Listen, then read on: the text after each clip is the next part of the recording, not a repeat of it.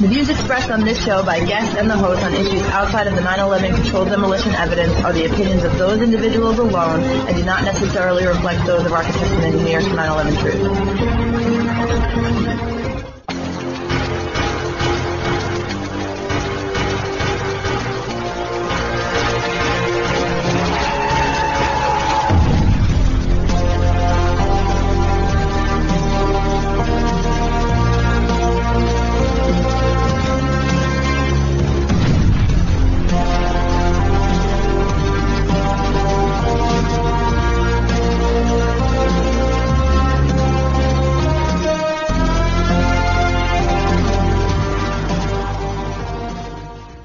Welcome to 9/11 Freefall. I'm the host, Andy Steele. Today we're joined by John O'Malley. He was a career federal government employee and is now retired after more than a third of a century of government service.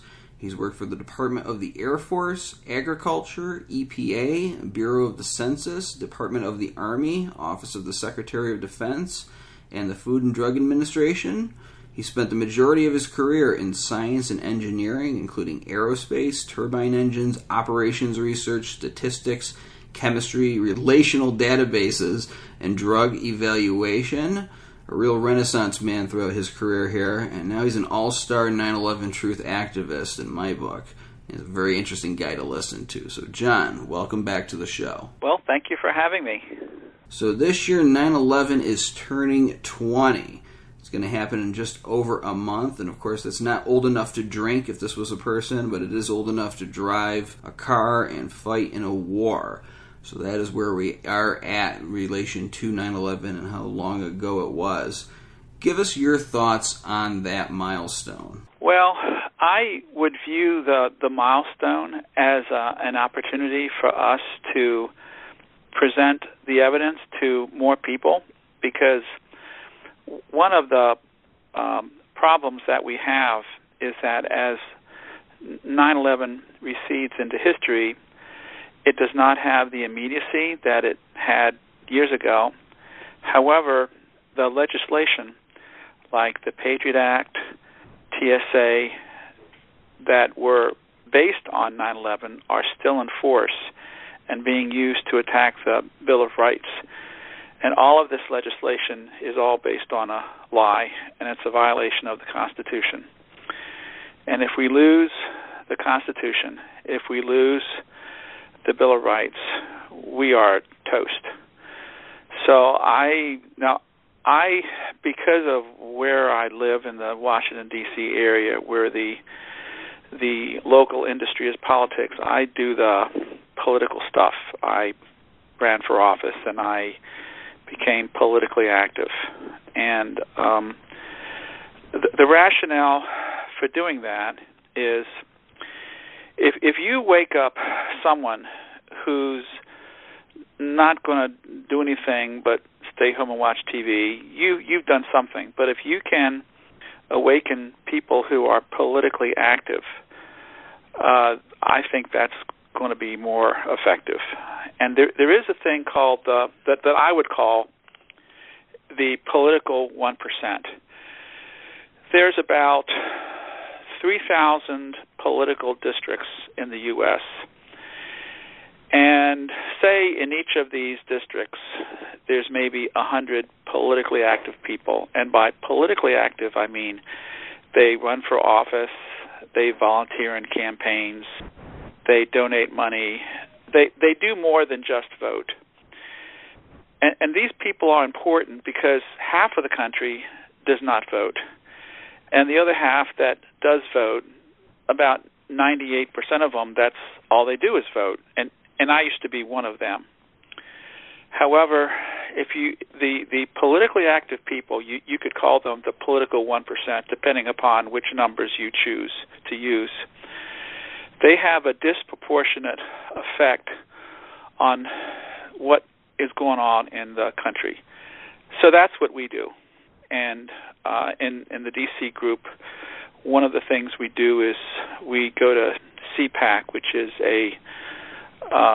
it's a Republican political convention that is held in the D.C. suburbs every year, usually sometime around February 22nd.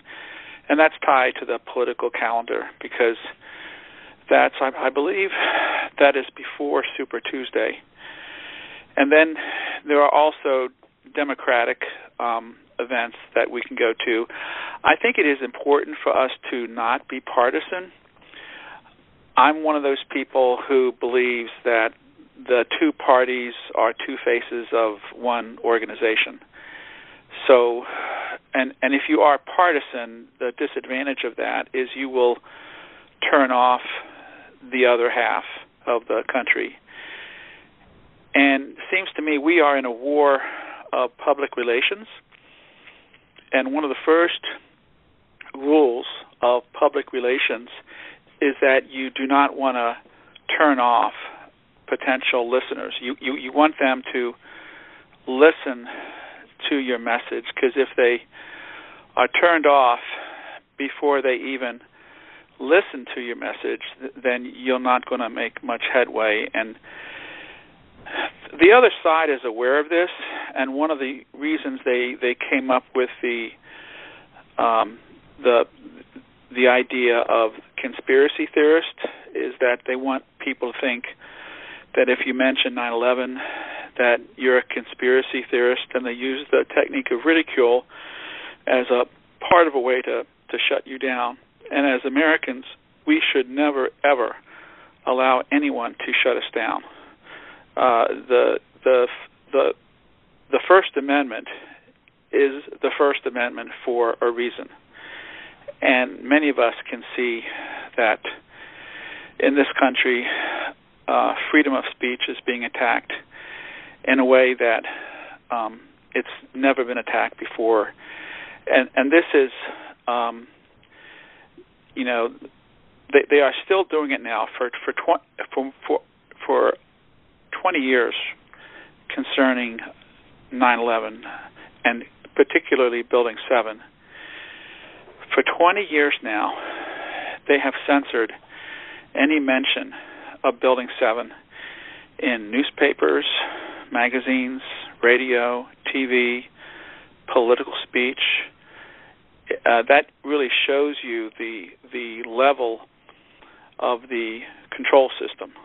It's very dangerous for the country, because if we don't watch out, we could see our Bill of Rights collapse like Building 7, and we will continue to be headed towards living in a totalitarian police state. And they do this right in front of everyone, and anyone who looks at it and sees it and talks is called a conspiracy theorist. So I see the anniversary as being a great opportunity for us to have the opportunity to talk about things like Building 7 and how the official story is such a lie. And the one of the things I've noticed is they seem to be trying to make people afraid of engaging in political activities.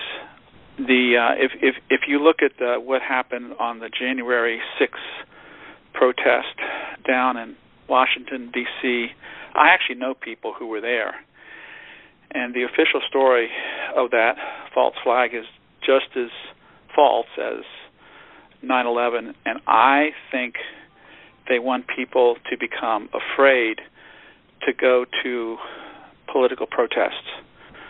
It's just my opinion. So the anniversary is, I think, something we need to take advantage of, because the legacy of 9/11 is still with us. You know, people are still dying every year from the toxins that were released in Manhattan. They're dying of lung disease and cancer and all kinds of things. And this has been going on for 20 years, and it's not talked about, and probably not even properly diagnosed. So that's kind of my take on it, and I think one thing we need to do is to, get together, form groups, and try to brainstorm of, okay, what can we do on the anniversary to wake people up about what happened and what is continuing to happen. And, hopefully some of us can come up with some creative ideas that then we can use, because one thing about the anniversary is it will make a lot of non-9/11 truthers think about 9/11, because a lot of people don't even think about it anymore, even though it was what you would call the crime of the century. And the fact that they could lie and continue to lie about the crime of the century is a very big deal, because people then wonder, well, if they lied to us about that, what else are they lying to us about? And it's a long list. As usual, a lot of great points raised in there. And as an old codger myself here, I'm not that old, I'm only 42, but as somebody who lived a significant amount of time before 9/11 and then watched 9/11 happen and what it did to our world, I can tell you a lot of things did change. I'm not saying there weren't lies and false flags and things like this before 9/11, but this was the King Daddy. This really set the tone for the country, for the new millennium here in America, and it definitely does need to be talked about, remembered, and that aspect of it needs to be highlighted, how much it changed and how much it can change things back if we had some kind of acknowledgement of the truth. I still think it would have an impact. I love what you said about not being partisan. Obviously, I got my own political beliefs, everybody does, but I will work with anybody on either side of the political aisle as long as they're rational and good and good activists and willing to put in serious work. I don't care what they believe in. And I think a lot of political ideology depends on the times that you're in. It can be swayed. I mean, I think even a person who wants as little government involvement as possible would say, well, if there's only one company controlling all the communications, if you had a situation like that, or only one company that makes all the cars and they're blowing up or something, you need some kind of intervention to break it up. So, and I think people, even for big government, if we had some kind of absolute tyrannical situation, unless they were into that kind of thing, but if they still believe in rights, they would say, okay, that needs to be pulled back. So it really depends on the times you're in, and you got to keep that in mind. And keep in mind what your job is. My job is not to advocate for any political position. It is to get a new investigation into the destruction of the Three Towers in New York, and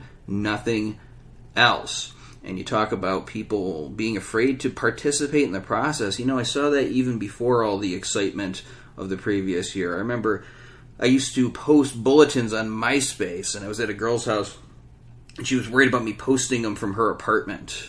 Oh my God, the FBI is going to come down because I posted some YouTube video on my MySpace from her apartment, from her internet. Good God. Of course, that's not going to happen, but it does have a chilling effect. And I remember the jokes people would make during the C-SPAN campaign. I mean, nothing illegal about what we were doing whatsoever. Totally within the law.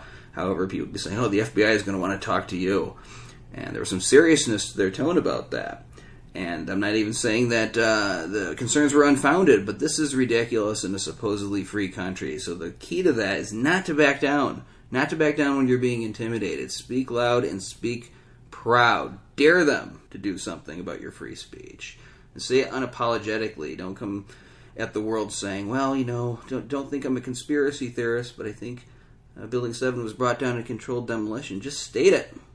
Just state it as a fact, as the fact that you know it is, and don't cower when people try to shout you down. Now, we've got a very heated national environment going on right now. We got a lot of things going in the current events theater, and I don't think it's over. I think the next election, I used to say about 2020, it's going to make 2000 look like a day at church, and now I think that 2024 is going to even be more raucous, if that's the right word. But, John, I want to hear your thoughts. Talk about the national environment and 9/11 reaching this milestone in it. Well, one thing I learned when I joined A&E is I joined, because of where I live, I joined the Congressional Outreach Group, and I realized that elected representatives would run for the hills when you even mentioned this. And then when I became politically active in Maryland, which is a very corrupt state, kind of like New Jersey and New York, I could see the corruption that is a part of politics. And what I learned is that the elected representatives are not interested in the opinions of the voters. They really care about the opinions of the people who control the voting machines. And it looks to me, if you study the voting system, and I can only talk about Maryland and maybe Virginia, which is a neighboring state. If you look at the design of the election system, the election systems that I know about are designed to be stolen. For one thing, they've inserted electronics so that numbers can be changed on the fly without a paper trail.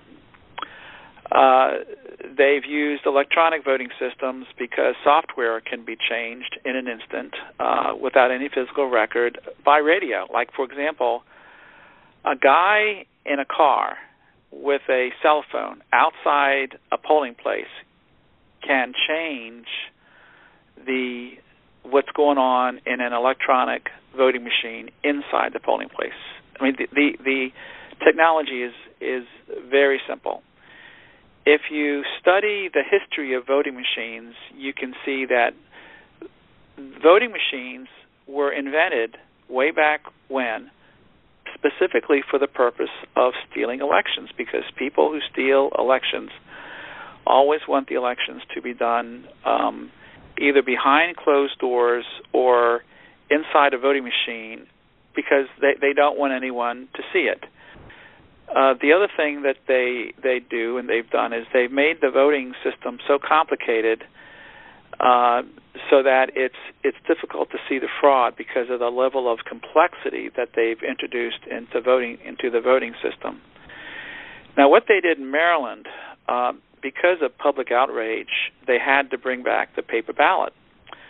So what they did, they introduced early voting for, I think more than a week before the election, so that they had plenty of time, 24 hours a day, to stuff ballot boxes without being observed. Now, the Republicans say that the Democrats steal elections, and the Democrats say the Republicans steal elections, and they're both right because they both do it. So the fact that our representatives are so unresponsive to the voters, not only in this country but in other countries like, say, Europe, to me that is additional circumstantial evidence that we do not have free and fair elections. That's a big deal, because that means that our elections are being controlled by someone, and we really are not sure who that someone is or who they are. I'm sure it's a fairly large group, and they have their tentacles extended all across the country. And in Europe, for example, in Europe, people have been demonstrating in the millions against the vaccine passport, and the politicians have ignored them. Well, if we had free and fair elections, politicians would be more responsive to the voters. And the fact that they are not responsive to the voters is just an additional piece of circumstantial evidence that we have huge problems in this country. Now, in order to have rigged elections, the first thing you have to do is to make the population think that the elections are not rigged, that they're free and fair, and to use the controlled, the same controlled press that is lying to us about 9/11 is lying to us, telling us that American elections are free and fair and the best in the world. But now with the Internet, people, at least a percentage of the population, has become skeptical, and that has resulted over the past really 10, 15 years in some states bringing back the paper ballot. And, of course, the paper ballot makes it more difficult for them to steal elections. And what we saw here in Maryland is they usually steal the elections in the primaries because they really don't care which horse wins the race as long as they control both horses in the race. And we saw a case where the Maryland Board of Elections, which is supposed to be the organization that controls the elections and that runs the elections, was involved in stealing elections, and they got caught red-handed to the extent that they were forced to decertify an election that they had just stolen. And then what they did is they just waited a few weeks, and without any justification, they certified the election. And when we looked, now this was done in Baltimore, Maryland Congressional District 7, in the 2016 primary. When we read the articles that were written about this event in the Baltimore Sun, the Baltimore Sun is the main Baltimore newspaper, we could see that whoever it is who's controlling the election system also controls the Baltimore Sun, because we could see that the article written in the Baltimore Sun was written in a way to deceive the reader. So this, in my opinion, and others, is a very big deal, that if we don't get the election system fixed, then they will continue to make us travel down the road towards becoming a totalitarian police state. And it's the same group that did 9/11 and that did all these other false flags. So that's kind of the way politics is. Now, politics is probably the dirtiest business that you can find. And, politics is a business where your friend will stab you in the front. That's the way it is. Because in politics, there's no 30% market share. If you're in business and you get 30% market share, you are set for life. But in politics, anything below 50% means you're gone. And I think this has a tendency to bring out the worst aspects of human nature. And that's when you have that plus the enormous financial and economic forces that now depend on who wins the election.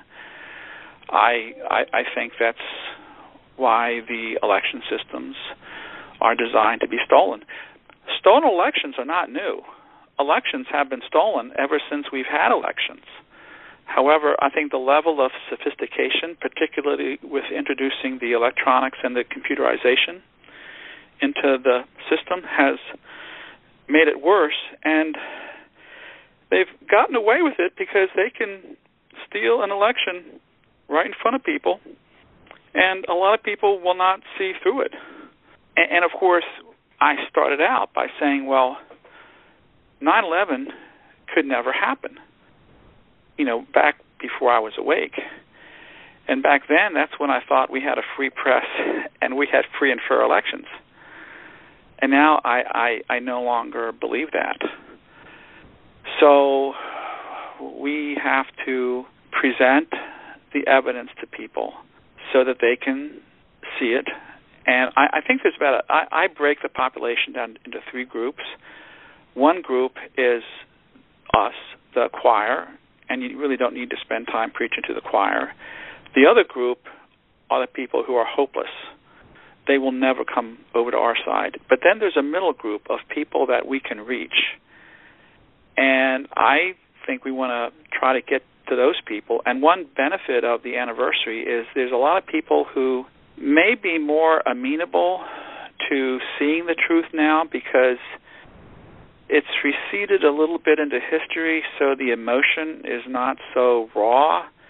And one of our problems in the past is this emotional barrier that we would bump into with people who did not believe what we were telling them because they didn't want to believe that something like that could ever happen. So this, this is what I think we should try to do, is to use the anniversary as another opportunity to present the evidence. You're absolutely right, and that was actually going to be my next question. You sort of answered it. I think a lot of people are more open to the idea that we were lied to about September 11th because of things that they've seen going on, especially over the past couple of years. I know somebody who used to make fun of me for being into this and taking up this cause, but now is very open to it because of other things that they've witnessed and had to experience. And I used to say it on the show. I can't tell you what episode it was, but at some point something's going to happen.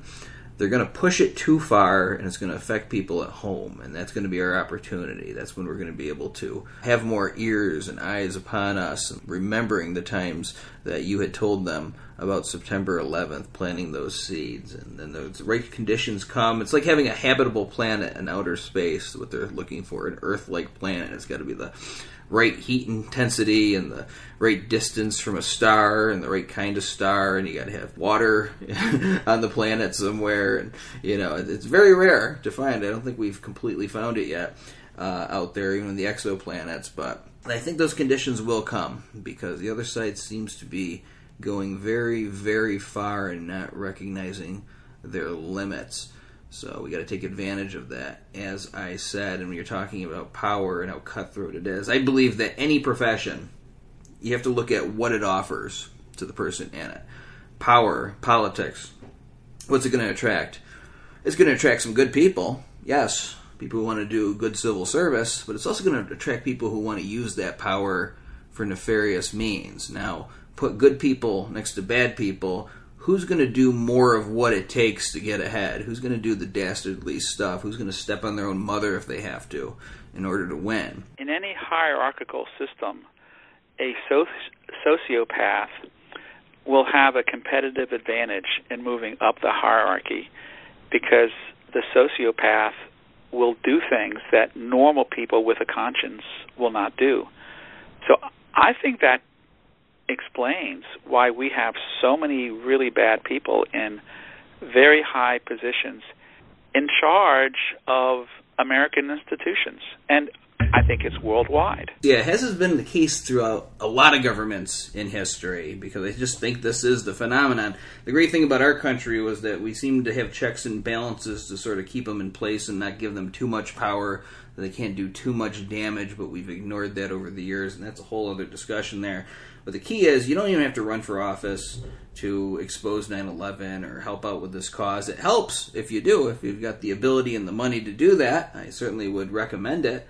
Give it a shot, but you don't have to. All you have to do is keep on telling the truth, get it out there however you can, and endure. Because I really believe that in the end of all of this, I think people are going to be very much awake, and all we'll have to do is step over the rubble or whatever and present it, and people will say, yeah, it probably was a controlled demolition. They'll look into it and verify that it was. We just got to have that belief and that hope. Keep on doing what we're doing. That's all you really got to do. Just endure. John, we are at the half-hour mark. Always goes by fast when you're on the show. But thank you so much for all the work you do, and thank you for coming on 9/11 Free Fall today. Well, thank you for having me.